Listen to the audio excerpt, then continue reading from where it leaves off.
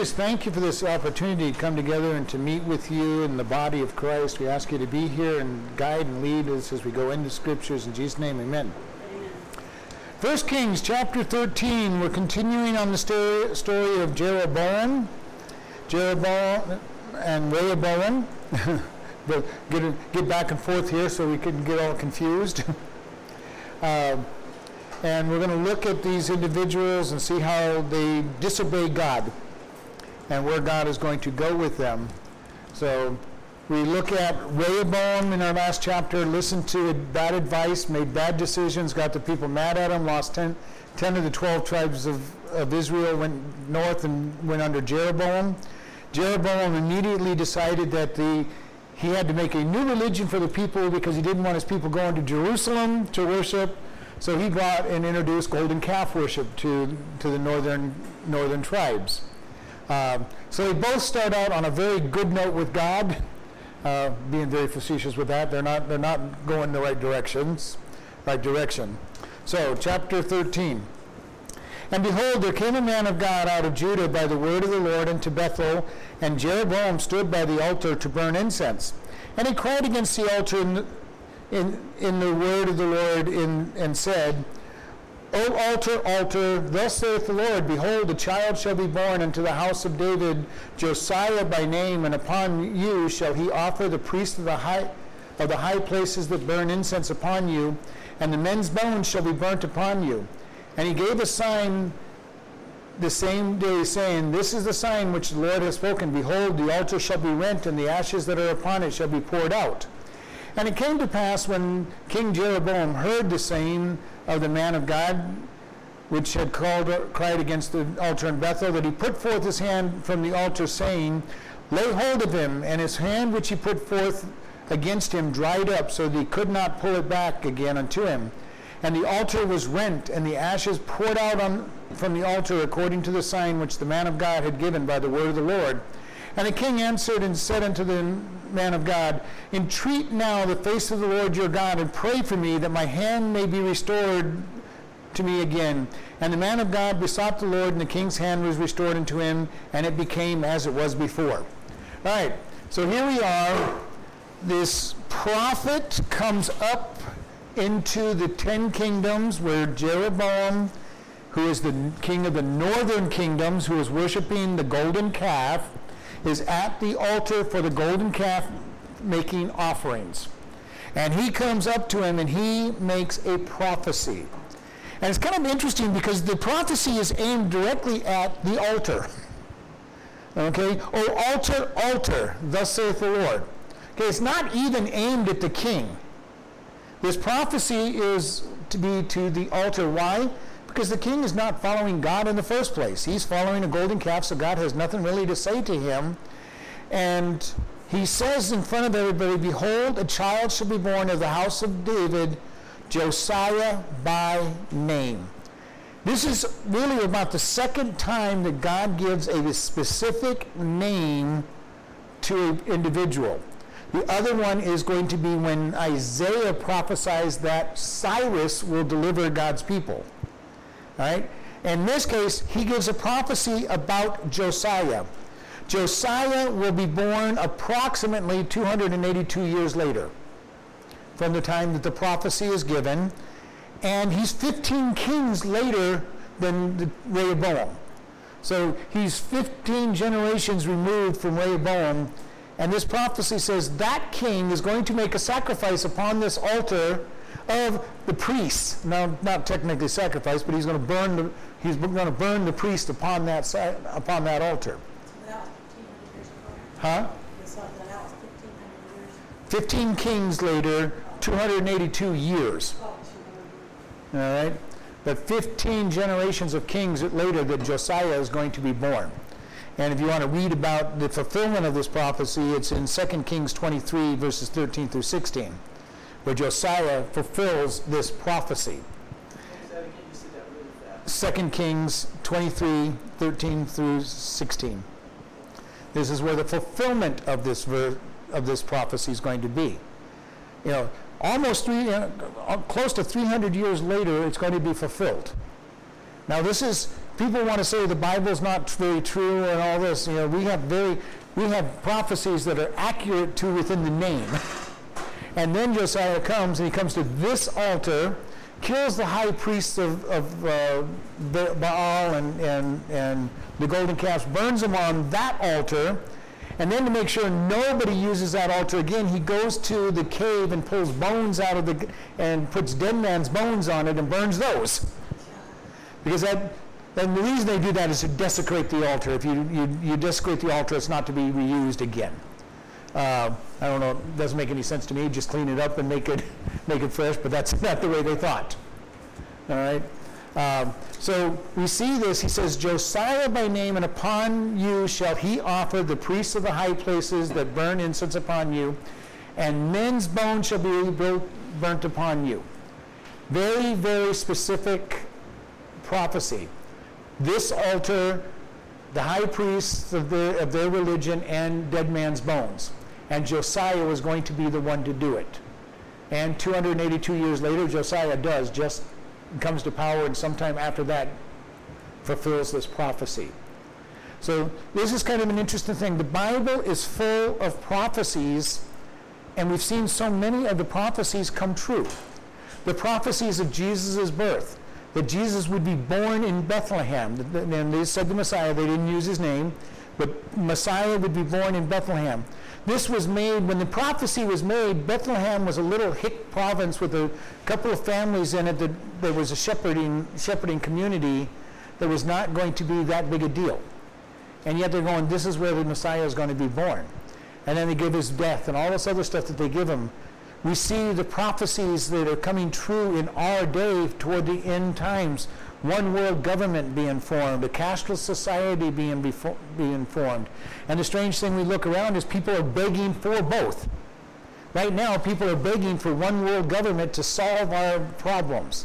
It won't, and it didn't in the past when it was being done in Babylon under Nimrod. It didn't solve the problems. It exasperated the problems, and God made the confused speech and moved people around so that they would quit trying to do this. And now we're trying to go back to what was already destroyed, back to what didn't work. And yet we beg, and people are begging for what didn't work in the first place. And it's kind of an amazing thing. The more I look around at people asking for things that historically don't work and biblically don't work, it's very interesting to look around and saying, people are pretty dumb. They don't look at history. And it's not hard to predict where our country is even going because we just look at history. We're following the path to communism. And what happened in Russia, what happened in China, what happened in Venezuela, what happened in Puerto Rico, in Cuba, that led to communism is what's going on right now in America. And without God doing a revival, we will become a communist nation quickly, just as Russia, China, Venezuela all did. In less than 2 years, all those countries became what they were to communism. And we're on that path. Without a miracle, it's not going to change. Does that mean anything for us as Christians? Yes, it means persecution. Other than that, not much. It means that we get to give our life for God, and as martyrs, we get to do great things for him and work for him and suffer. And that's not the end of the world. An amazing thing when you look at the great missionaries in these countries, they went to prison for what they believed, but when you talk to them, when you hear their testimony, they talk about being bold with their witness. Going out on the streets and witnessing for Jesus, knowing that it meant prison. And going out and witnessing with great boldness. And it's kind of funny that in America, a lot of people won't go witness because they're afraid of being made fun of. And we don't have to face prison yet. But there's going to come a time when we're going to face the possibility of prison. And I've said this myself, and I've heard another pastor say it. The church needs to get used to their pastors going to prison here in America, because it's just around the corner that's going to happen. And if your pastor isn't willing to go to prison, he's not worth being your pastor. He's not willing to stand on God's word. He's not somebody that you want to be under. And so we want to be prepared for this. This prophecy comes along and it says there's going to be a time when a man A king is going to stand up and defend God. And Josiah was a godly man up until a certain point in his life where he turned and went bad. The Bible is full of people who had a good start and a bad end. Josiah is one of those guys who had a good start and had a bad end. And not that he totally turned from God, but he got a little too big for his britches, and God gave him leprosy because he wanted to do the priest job and give offerings as well as be king. And God said, "Okay, fine, you've got leprosy." And we see this over and over again, that it's so easy to fall away from God when we're not really focused in on Him and doing things His way. We can get prideful. And God is saying, "Stand for me by my ways." Too often we try to do things our way. God, I'm going to help you out. I'm smarter than you are, God. I can figure out how to serve you. And God's saying, I don't need any help. God never employed any one of his people to be his counselor. We are his servants, and we are to do things his way. And God is the only being in this universe that does not need a counselor to always do what's right, because he is God and he will do what is right always. And so we need to keep this in mind, to do things his way and not try to help him out. And I've even been guilty of that. God, I really think this would be a really great way to answer this prayer and tell him how I expect the prayer to be answered. You know what? He never answers my prayers that way. If I tell him a way that I think would be God, that person's got lots of money, they've got the perfect car. Why don't you just have them give us that vehicle for the church? That's not going to happen. God, that person's got lots of money. Why don't you just get them to give us a little bit they'd never even miss it. It's never going to be that person. It's an amazing thing that when we try to tell God how the prayer should be answered, we're not even going to be close to the right way. And God gives a miraculous way to get it answered. And, it's amazing here what God does. And, it says here that as soon as he gave the sign the same day, saying, "The sign of the Lord shall be spoken, behold, the altar shall be rent, and the ashes that are on it shall be poured out." So the altar was going to break. Now, this is going to be one of those things that's interesting because the altar is made out of stone. And stones don't break very easy. All right? And yet he's saying this altar is going to break. This altar is going to break in two, and the ashes are going to pour all over the ground. And it came to pass on verse 4 that as soon as Jeroboam heard the saying, which the man cried out against the altar in Bethel, he put forth his arm from the altar and saying, "Lay hold of them." And the arm that he put forth dried up so that he could not pull it back. This literally means the moisture left his arm. I can't even imagine what that meant. He puts out his arm and it basically becomes like wood. He can't do anything with it. I mean, it's not literally wood, but it's dried out completely. Everything is not moving, and he's pointing and cannot move his arm. How quick can God judge somebody? That was quick. That was quick. Take him, and all of a sudden he's looking down and he realizes that God is stronger. And you think about this. God had told Jeroboam if he honored him, he was going to have an everlasting dynasty in the northern kingdom. And the very first thing he does is turn away from God and creates golden calf worship. Then when God speaks to him, when he should be repenting and saying, "Oh, gee, I've made a total mistake of life," he starts to say, "Kill the prophet." And God stops him. It's an amazing thing as we read this section already. We've had several times where God has said something and people have tried to stop what God has said. Solomon was told, your son's going to lose the kingdom. So what did he try to do? He tried to kill Jeroboam. Jeroboam ran for his life to Egypt. Jeroboam was told, if you just honor me, you're going to be blessed. Now the prophet speaks against him, and he tries to kill the prophet. Over and over again in the scriptures, we see people trying to defy God. In our lives, if we try to defy God, he will move against us and bring judgment upon us. Been there, done that, where I try to do things my way and not God's way. It's not fun to do things your way. Most of these people found out. Solomon had a tax put on him. He had a very peaceful kingdom up until the end of his days when he was disobeying the God and trying to actively stop God's word. Jeroboam is going to have troubles. And from this point on, he's going to have troubles because he's actively going against God. Now, can these men end up getting past the consequences? Yes, if they repent, God will start some blessings. Will they still face consequences? Yes, they'll probably still face consequences. When we disobey God, there are consequences that we have to pay. The good news is when we repent, God may push back on those consequences or show us how they're for our good.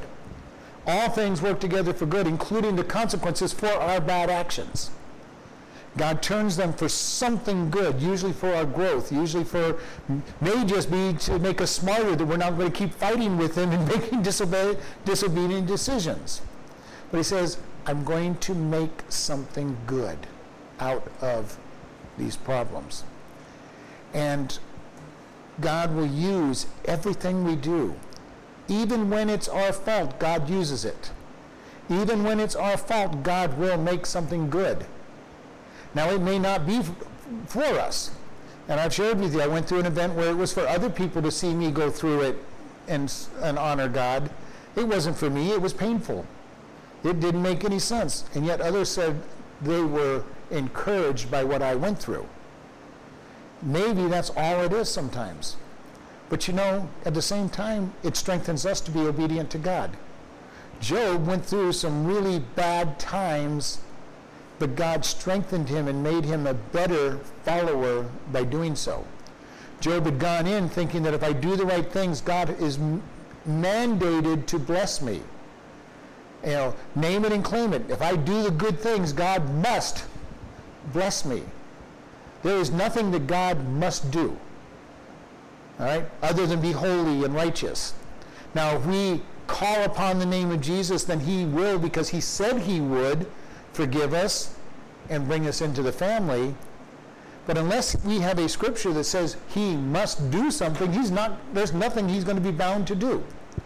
Just because I give him something does not mean I'm going to get an immediate earthly blessing.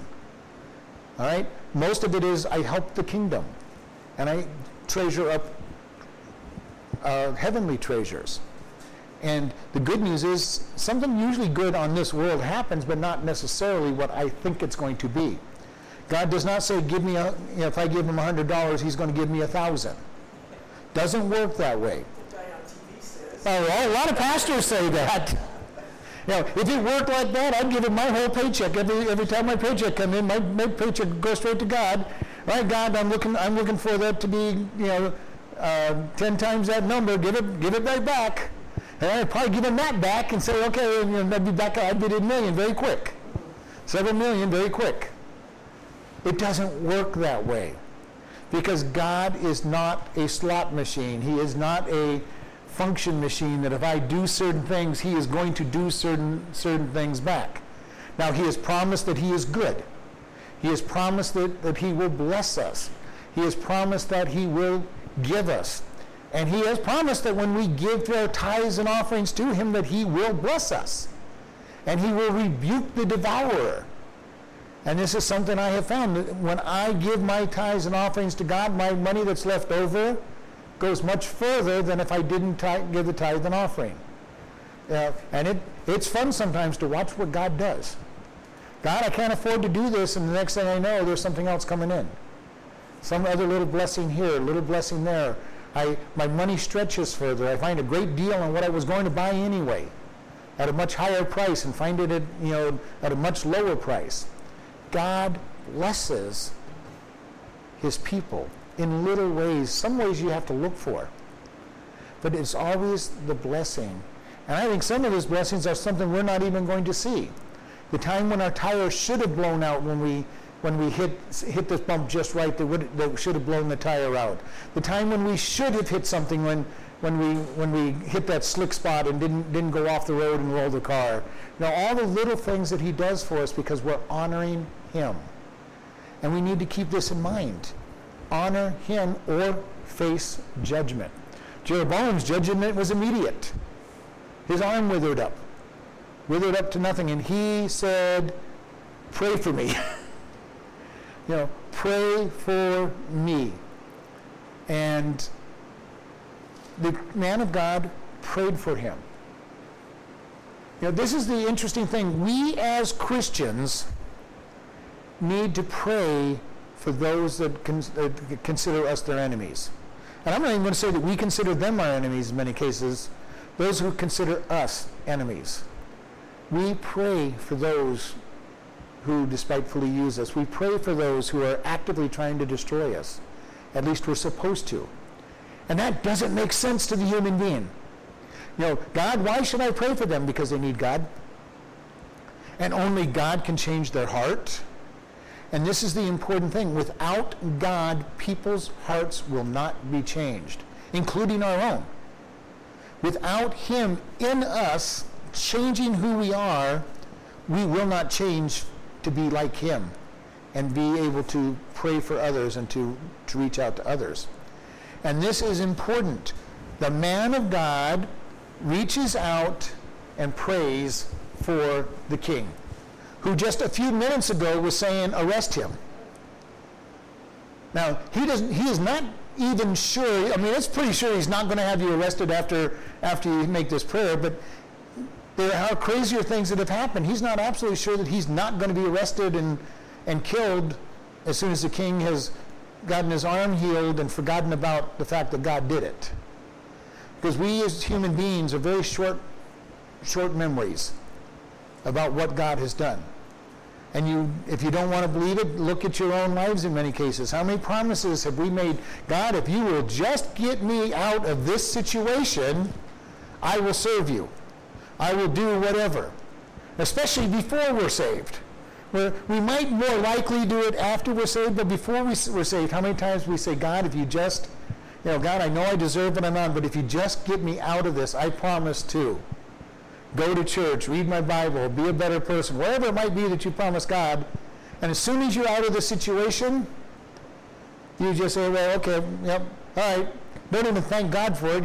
Wow, that was close. That was really close. I really was facing problems on that one. And you go right about your business doing what you've always been doing. And I can almost hear God shaking his head and going, how forgetful you humans are. How forgetful you are. I saved you like you asked, and you rejected me. And you didn't even start to follow me in many cases. I've heard that testimony over and over again. Promised God I'd start going to church. Thought about it the first Sunday and didn't go to church. And this is what happens, and he's not sure that this isn't what the king's going to do. And yet he heals the king by God's power, and he's restored just as it was before. So his arm went from being totally dried up so that he can't move it to being back the way it was before he started. And this king's arm was probably pretty strong. The kings in those days were pretty good physical specimens, especially early on. And we know that Jeroboam was a warrior. He was a fighter. He had a nice strong arm. He was used to, and then to have it dry up to nothing and then be restored. It had to have been something that had to have some impact on him, and yet it didn't change his heart toward God. Verse 7, and the king said unto the man of God, come home with me and refresh yourself, and I will give you a reward. And the man of God said to the king, if you will give me half your house, I will not go with you, neither will I eat bread or drink water in this place. For so was it charged me by the word of God, Lord, saying, eat no bread, nor drink water, nor turn again by the same way which you came. So he went another way and returned not by the way he came to Bethel. All right, so the king says, come with me, I'm going to give you a reward. What's the king want right now? The king is not wanting to turn to God at this point. He wants the power that the man of God has shown him. He's not even wanting God at this point. He just wants power. And this happens with the world frequently. They want the power they see. Simon the sorcerer, told the disciple, I will pay you for this power. Basically saying, I'm a magician. I understand it's all by tricks, smoke and mirrors. Show me. I will buy this power from you. Show me how it's done. And it's kind of funny. Magicians all know that everything's done by smoke and mirrors and redirection, and they all do the same tricks. And here he sees a trick basically, and he says, "I want somebody with that kind of power in my corner." Not even realizing that if he followed God, he'd have the power that he was looking for. And yet, the man of God says, no, God said not to eat or drink and not to even go home the same way. I can't go with you. I've got to go straight back to my home. And he leaves. Now that's, we don't really understand that, but how bold is this? To tell a king, no, I'm not doing what you asked. We don't fully understand what that means. Because the king could have said, he was already going to arrest him. He could, but he's, in his mind is, I don't need to go through this again. He could have had him arrested and executed. So this guy's being very bold for God. And this is what God asks of us, to be bold. Not obnoxious, not rude, but to be bold. And the problem we have in Christianity today, for the most part, is we have a bunch of wimps that are claiming to be Christians. The minute the heat comes on them, they clam up. They don't speak up. We have churches all over the place that won't meet because the government's told them not to. Now, unfortunately, my Bible says, forsake not the assembling of yourselves together, and so much more as you see the day approaching. I'm not going to say, and this is one of those places where I'll say, I'm going to honor God and not man. If that means I go to prison for, jail for honoring God, I go to jail for honoring God. And thankfully, in our state, we don't have to face that. Because our governor has decided that we're an essential service and we're protected by the First Amendment, which all of the churches are in America, even though the governors don't think so. But yet, they won't stand up for their rights. But not even stand up for their rights, they're not standing up for what God tells them to do, because these pastors are wimps. And we need to be careful. The American church is full of wimps that won't stand up for God. And we need to be able to stand up for God and say, God, you said to do it. Now, as I've said before, if you're going to disobey the government, the consequences are that the government punishes you. And we can't say, well, I'm just obeying God, you can't punish me, because that's not what the disciples said. The disciples says, we've got to obey God. If you want to beat us, you have the right to beat us because we're obeying God, and you say we can't. And we need to understand, when we disobey the government has the right to punish us. And then God has the right to punish the government later on, and will. And will do it. May not be until the accounts are settled in heaven, but he will punish the government for their misuse of his power. Until then, we suffer. And we take it with quietness and meekness. In 1 Peter says, what value is it if you get beat because of what you've done wrong? He goes, that's just getting what you deserve.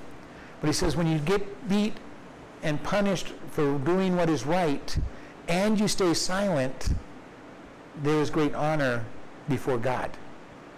That's hard for us to understand. Because our human flesh is saying, it's not fair, God. How could you let them do it? They shouldn't be able to get away with this. And in America, we're going to have that same problem. God, there's no way they can get away with this. It's against the Constitution. And it is against the Constitution, and they're getting away with it. And some of the lower courts are allowing it against the Constitution. Our world is coming apart, and we need to seek after God, and it's going to come to a place where we need to be going to God and saying, God, where do I stand? How do I stand? What do I do? When do I stand for God and make a decision that's against the government, and when do I obey the government? If they tell us to do something that is clearly against the Bible, then we stand for God. If it's not against the word, then we obey the government, even when we think it's totally stupid and not of any value. We obey the government, unless it's against God's word. And then we get ready to suffer the consequences for being disobedient. And this is where we're going to get to. Why did the disciples preach Jesus? Because he said, go preach in my name and make disciples. Why did People in China and Romania and Russia preached the word of God even though the communists said not to, because God said to do so. And they took the punishments that came their way. We need to be ready for these things. We need to be ready to go forward and be bold. Christians are not supposed to be cowards. We are different from the world if we're living a Christian life. And that makes us a target for anybody, even if it's not the government coming against us.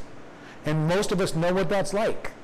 To be teased because you won't take the drinks, you won't go to the parties, you won't pursue, get stoned, you won't go sleeping around, because God says don't do these things. And right now, all we have is people teasing us, making fun of us. And yet so many Christians won't take a stand in today's world. Can't imagine what it's going to be like when the world is totally upside down by the government standards and they won't do it.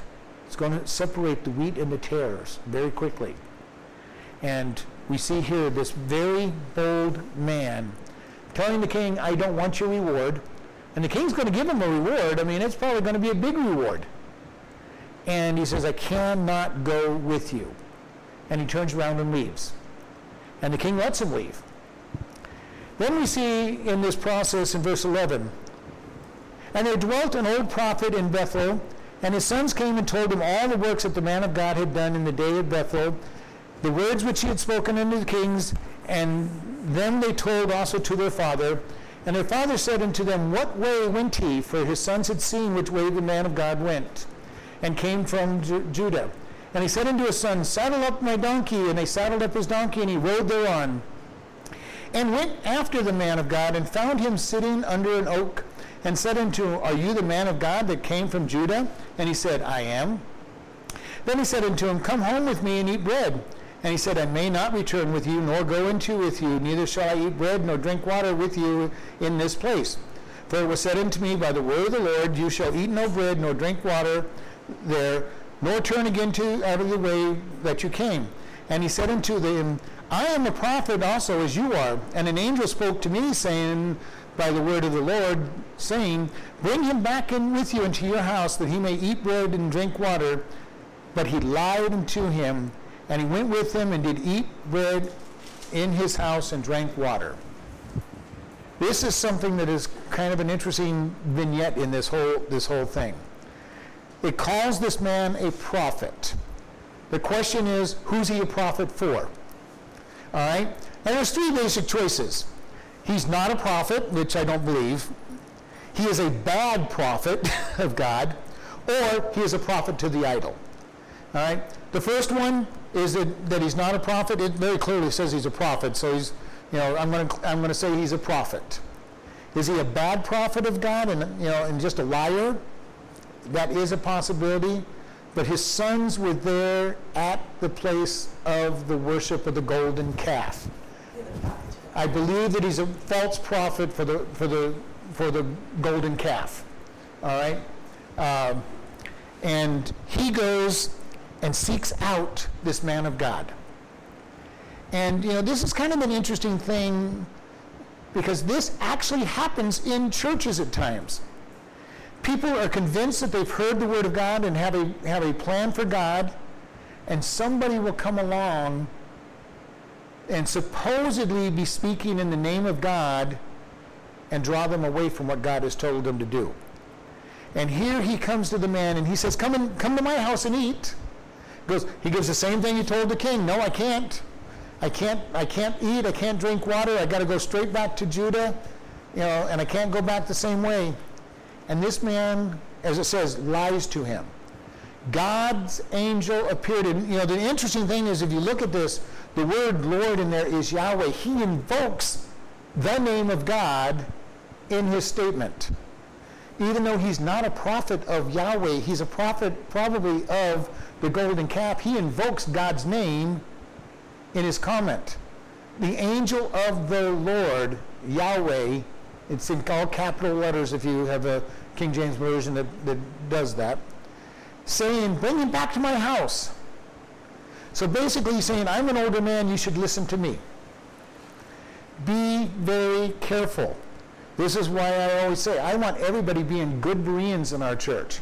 I don't care who says what. If I say it, I don't care. Go in the scriptures and look what the scriptures say, and if I say something that doesn't match up to scriptures, I'm wrong. Plain and simple. Now, I would say, talk to me about it so that we can make sure that you heard me right and make sure I didn't say something wrong and make sure that you're interpreting the scriptures right. But look at the scriptures. See what the scriptures say. As you're listening to these people on the radio and on TV, make sure that what they're saying matches the scriptures. And make sure that what they are is that they represent the scriptures in context. Because what do I do with most every one of you that ask me a question about a Bible verse? The very first thing we do is read it in context.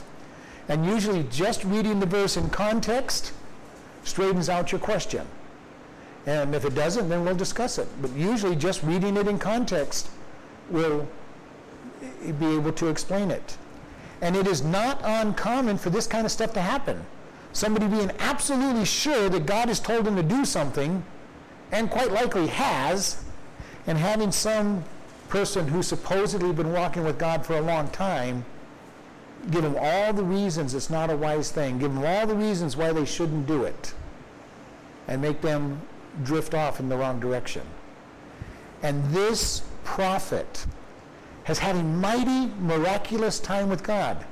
He's given the prophecy that the altar was going to be broken in half, and it was broken in half. The king was going to have him arrested and executed, and there was a miracle that his arms withered up, and he was able to pray for it to be healed. Decides that God has been right up till now, but maybe this older gentleman has a closer relationship to God and decides to follow him. Be very careful with this type of thing. It is so easy to destroy people's vision for God. I have seen it happen where somebody says, I want to be a missionary, and they get talked out of it. My goal, my hope for all of my kids was that they would all be pastors and missionaries. None of them have done it, unfortunately, but that was my goal for them. They had other goals. But what is our reaction when somebody says, I want to be a missionary? I'm going to encourage them. They may or may not be going down to the missionary field, but I want to encourage them. All right, tell me about what God is telling you to do.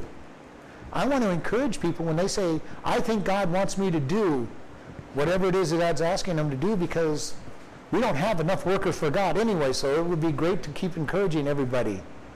Ultimately, I would love to train somebody to replace me at this job, and then God would give me someplace else. But this is the important thing. Many people hold on to what God has given them and say, I'm going to not train up anybody. I'm afraid somebody will get bigger and better than me. If somebody can get bigger and better than me at what I'm doing, I'll go someplace else. It's not that big a deal. There's plenty of room in the kingdom of God for other workers. Plenty.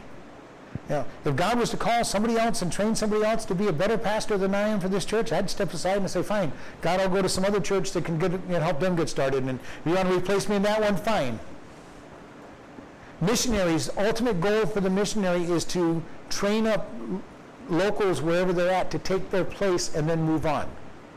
And if they get jealous of the people moving up, they're not doing what God wants them to do.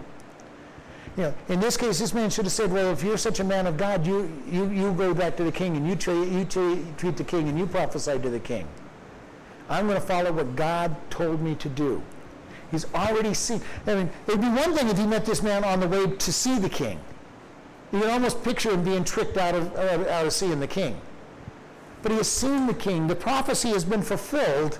He's seen the power of God move, and this man comes and tricks him. Never let anybody talk you out of what you know God is directing you to do, whatever that might be. Because God works with each one of us individually. And Satan loves to try to send somebody in there to deceive us, as this prophet was sent to deceive this other young man. We need to be very careful. Job's friends were instruments of Satan to try to attack. I'm not going to say they were bad men. They were being used by Satan to try to harm Job. They all had the bad doctrine. that if you do good things, you always must be blessed. And God will never let anything bad happen to you when you're his child. It would be really wonderful if that was true. It would be really wonderful if nothing bad ever happened to me since I accepted Jesus Christ. In the 50 years I've walked with him, lots of bad things have happened, or apparently bad things. Now, they've all turned out to be good in the long run, but when I'm going through them, they don't seem like good things. Job did not think what he was going through was good, but at the end, he was completely blessed, and he saw how good it was. Everything always works together for good. For all things work together for good for those who are called according to the purpose of God, love God, and are called according to the purpose of God. Yeah, it's very important. They always work for good. They may seem horrendous at the time that we're going through them. You know, when you look at Corrie ten Boom being arrested, going to prison, to one of the worst prisoner of war camps in Germany during World War II, and going through all that she had, and what happened? People came to Christ. In the midst of that prison camp, people were coming to Christ and turning to God. What a blessing. Was it a good camp? Absolutely no. It was a miserable, terrible camp. Were there great blessings out of it? People came to Christ. So we want to be able to understand that God will do things for us and through us and give us blessings in the long run and strengthen us so that we can endure the next trial that we're going to go through.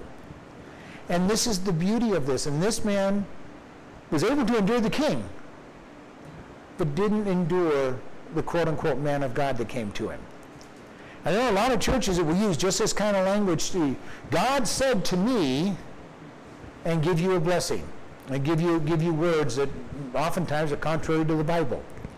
And it's funny, in those types of churches, what happens when they say God said, you're not even supposed to think about what they say. You're not supposed to argue with what they say. You're not even supposed to look and say, does it match God's word?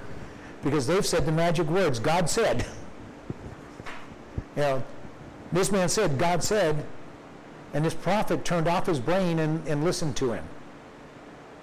You know, well, gee, you know, you're older than I am. If God's talking to you, you must have heard better than I did. Be careful. Don't let anybody ever talk you out of what God has told you to do, because it is going to be important to obey. He got lied to, and leads to him being disobedient, because he turns aside with that prophet. Verse 20. And it came to pass, as he sat at the table, that the word of the Lord came unto the prophet that brought him back. Now this is interesting. This false prophet now is going to have a word from God. A real word from God. And that word is, and he cried unto the man of God that came from Judah, saying, Thus saith the Lord, for as much as you have disobeyed the mouth of the Lord, and have not kept the commandment which the Lord your God commanded you, but came back and has eaten bread and drunk water in this place, which the Lord did say unto you, Eat no bread and drink no water, your carcass shall not come unto the sepulchre of your fathers. This is interesting. God uses a lost person to speak for him.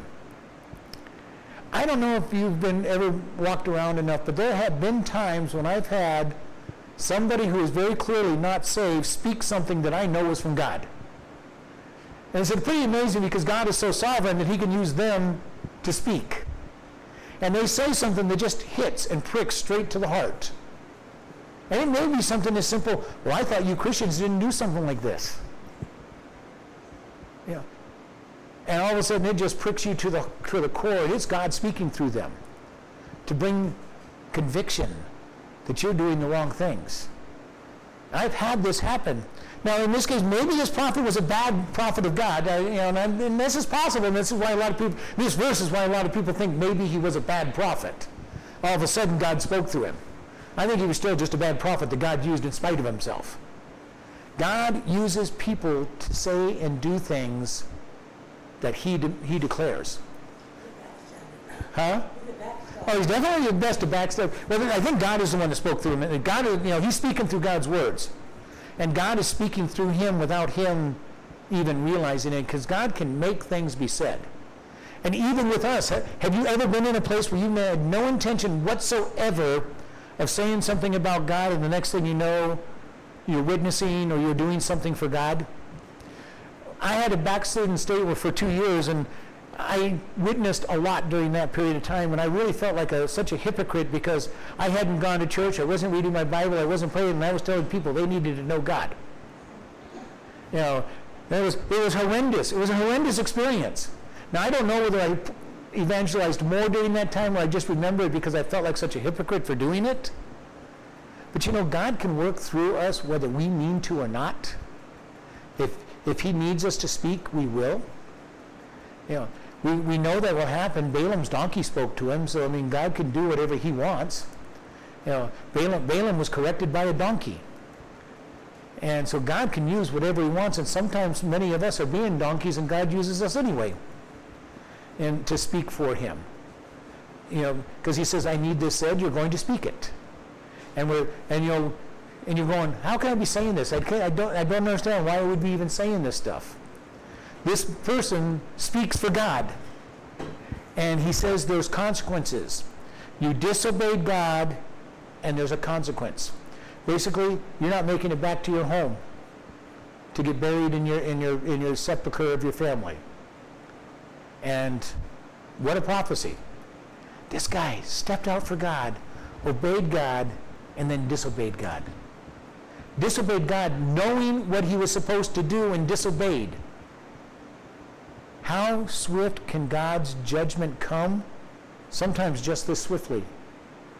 Sometimes God is merciful and doesn't give us what we deserve right away. Sometimes it's very swift. Sometimes our whole life falls apart because we're disobedient. And God says, now, are you ready to repent and listen? Sometimes we may even die. And this prophet is going to die. He's going to die a very strange death as we look on this. Verse 23. And it came to pass after he had eaten the bread and after he had drunk that he saddled up for him the donkey, to wit, for the prophet whom he had brought back. And when he was gone, a lion met him in the way and slew him. And his carcass was cast in the way, and the donkey stood by it, and the lion also stood by the carcass. And behold, men passed by and saw the carcass cast in the way, and the lion standing by the carcass, and they told it to the city where the prophet dwelt. This is kind of an interesting thing. This man gets killed by a lion. And both the donkey and the lion stand by the body. Now, one of the things if you know anything about wildlife, lions don't like donkeys. The predators don't kill for the sake of killing. When they kill something, they eat it. And he's not going to sit there next to a donkey, which is going to be another food source. So this poor lion is being used by God to kill the prophet, but he has to stand there and not get to eat. And can you imagine you're walking down the road and it says the men came by and here's a man laying in the road, a donkey standing next to him, and a lion standing next to him. What a bizarre picture this is. You know that something weird is going on when you see this picture. Okay? A donkey and a lion standing next to a body. And it's like, okay, why isn't the lion eating the man? Why isn't the lion attacking the donkey? But the lion is standing guard, basically, over this body, and the donkey standing guard over the body because God told him to do so. Was that talking donkey? No, this wasn't the talking donkey. This donkey was just being obedient to God. Because the donkey's instincts is get away from this lion as far as possible. The lion's instinct is, hey, I just killed food, I'm going to eat food, and it doesn't kill the food. So nothing is going in by its natural instincts, and it's amazing that the natural world is more obedient to God than man is.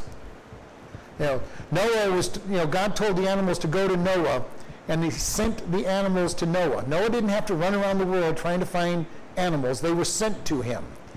All right. All through the scriptures, the animals are obedient to God. God says to do something, and they do it. You know, a fish goes and swallows Jonah. Then the fish spits Jonah up on the beach. The fish is smarter than the people. Yeah, the whole of nature is smarter than people. But they just are doing what they're told. Man has free will. Man does what man wants to do. And our goal from God is that we turn our free will over to Him to be His servants. And then even then it's tough. God, I want to be your servant, and yet there's so much to distract us from being His servant that we sometimes make lots of bad decisions, and God says, turn your life over to me. Let me crucify it. And the hardest thing for us as humans is to release and surrender. Our pride does not like to surrender to God. Our pride does not like to give up my rights. But you know what? When we do, life is so much better. When we do things God's way, it is so much sweeter to live. And it's so much better to go through life knowing that God is doing what's good, because God is always good. You know, God is good all the time, and all the time God is good. And we need to keep that in mind no matter what is going on in our life. When it seems like everything bad is happening to us, God is good, and He has a plan. And that is one of the very big things that I keep bringing up for us over and over. When it seems like things are going bad, we turn to God and we represent and we turn to Him and say, God, I just want what you want. Very important for us to quit fighting God. Because when we fight God, life is miserable. When I disobey God, life is miserable. When I just say, God, I'm willing to go where you want, bad things may seem to happen, but God is still in charge, and good comes out of it, always. I may not see it at the time that it's going on. And this is why I try so often to say, when bad things seem to be happening to you, look to God and see what's going to happen. Because if God's in charge, and He is, good is going to happen. Good is going to happen. We may have to look for it. We may not understand good when it happens. Many of our Christian movies that we watch on Friday nights show that very thing, where everything bad seems to be happening. They turn their life over and really crazy things start happening to them, and yet God blesses and makes things good out of that process. We need to understand there is a plan, and God has a plan always. And if we just get out of the way, we can see it happen now. Or I can fight with God tooth and nail, and God still brings His plan to fruition in the long run.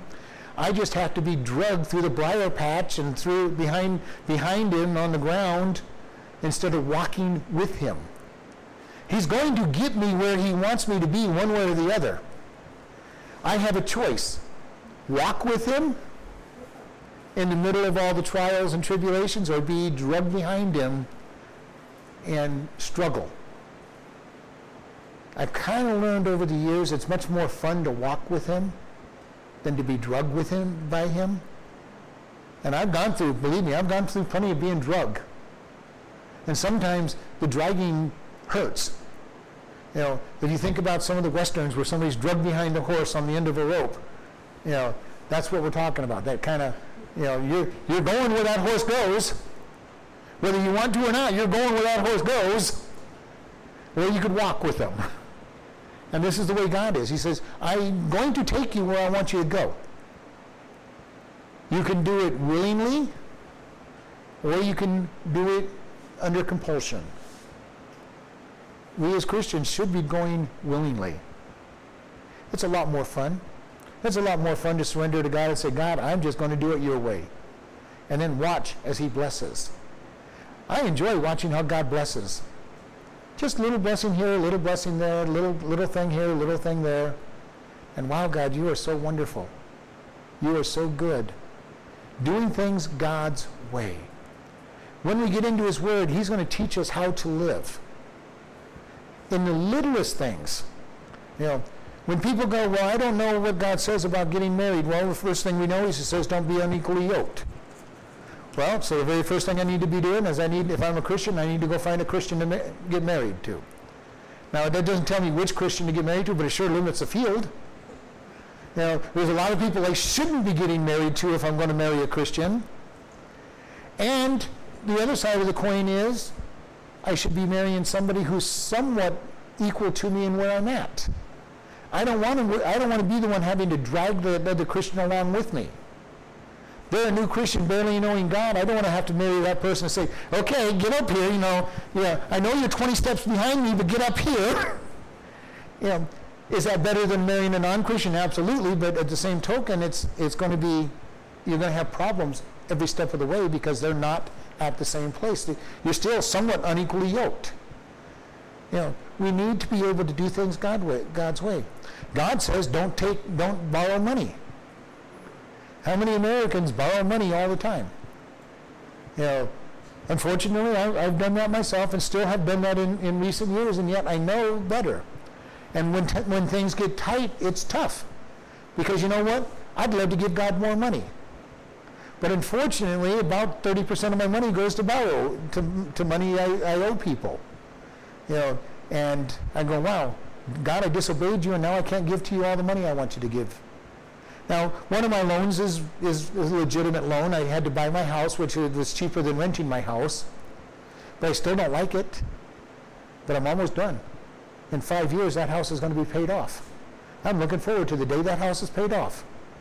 And I get a lot more money to give to God. And I already give God a pretty good chunk of my income, but I'm just looking forward to being able to give him more. And being able to say, wow, here, God, somebody needs help, here it is. When we obey God, blessings are easy. When we listen to God and obey him, life is easier. And we don't have to lose our life. Eventually that's where ultimately sin leads to his death. And this man ends up dying. That's pretty harsh. And I don't know why God treated him such. He goes into a foreign country, tells the king that he's got to follow God, and then gets killed because he doesn't listen to God and walk back out there. That's a pretty harsh penalty. God can be harsh in our life sometimes. Oftentimes he shows mercy. But we have to understand that when God does these things, it is his mercy. It's not what he's required to do for us. And many times as Christians, we live under the mercy of God without even recognizing that it's his mercy. And we need to get to the place where we recognize God is merciful, and there's nothing that says he must be merciful in those situations. Even though he gives mercy more often than not, there's times when he gives us what we deserve as well. And this prophet was given what he was deserved, even though it's hard to understand why. He died because of his disobedience. And it might be just because God was saying, look, you told the king, you stood up against the king, but yet you didn't stand up when the rest of the way. And now it's going to cost you. We need to be ready. And this should give us some indication. I hear a lot of people, especially people who understand that once you're saved, you're saved. They'll say, well, I could just do what I want because God will forgive me, and I'm still going to heaven because I'm saved. Well, number one, if you're going in with that attitude, you're going to have to question whether you're saved in the first place. Because if you can sin without having any qualms to sinning, you've got a problem to begin with. But if you are saved and you sin and you have that attitude, it is true that God will forgive you. Doesn't mean he won't take you home. As this prophet learned, he went home because of his disobedience. So we want to be careful. Just because we're going to go to heaven does not mean that God's not going to take us there sooner than we should have if we're going to be disobedient. Because the testimony is important. Our testimony before the world is very important. If we're living in sin and saying that we're a Christian, our testimony is not one that's good. And then we have to look at, God, am I truly saved? Not that you can lose your salvation, because there are many people who have said, God, forgive me of my sins. I believe that Jesus died for them, but don't mean it. Lots and lots of people have done that. Because it's a heart decision. And as I said, the difference between truly getting saved and these confessions is 18 inches, the distance between your brain and your heart. Do I totally mean it, or was it just an intellectual assent that Jesus is real and died on the cross? If it's only an intellectual assent, you're not saved. And if you're saved, you're going to be a new creation. That the weight of sin is going to come off you, and you're going to find God leading you. You're going to find you making better decisions with each passing day as God works on your heart and has put a new heart in you. If that has not happened, then you're not saved. Or you have no guarantee of being saved. And this is what James said. Show me your salvation without your works, and I will show you my salvation by my works. He wasn't saying you couldn't be saved, but basically saying there's no way you can prove you're saved. There's no way you can prove you're saved if you're not living for God. And you have to analyze your life and say, God, am I truly alive in you? If your life is being changed, you can say, yep, here it is. God is changing me. God has changed me so much in 50 years, I know that he's in me. And there's people in our church that I've seen so much change in them, I know God is in them. There's certain people in the church, I go, well, God, that's up to you. I'm not going to say they're not, but it's up to you. They need to look and say, God, am I really one of your children? Do I truly know you? Have you come in and changed my heart? And it really is important. When you're saved, you're going to have something changed in your life. At least one big thing that you can say, I am a new creation. And then you watch him change you for the rest of your life. And then you really know that you're changed. Because you look back and say, wow, I would have never reacted that way. A year ago, I would have taken their head off if they had done that. Now I just chewed them out. Or, wow, I would have taken their head off. Now I'm praying for them. Yeah. Now, that's not going to happen overnight in most cases. But is your life changing? Are you becoming more like God? This prophet made a huge mistake in disobedience, and God took his life. Quite a consequence for his sin. But yet sin does produce death without God's mercy and grace. We're going to stop there. Lord, we ask you to bless this day. We ask you to bless us as we go out. Lord, teach us to follow you and be obedient to you. Let us make decisions that are godly and following you in all that we do. And we just thank you in Jesus' name. Amen.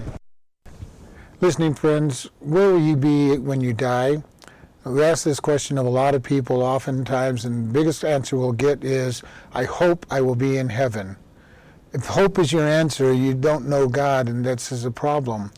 We all have sinned and come short of the glory of God. The wages of the sin is death, but the gift of God is eternal life. If you do not know for sure that you're going to go into heaven, please today make your decision to follow him.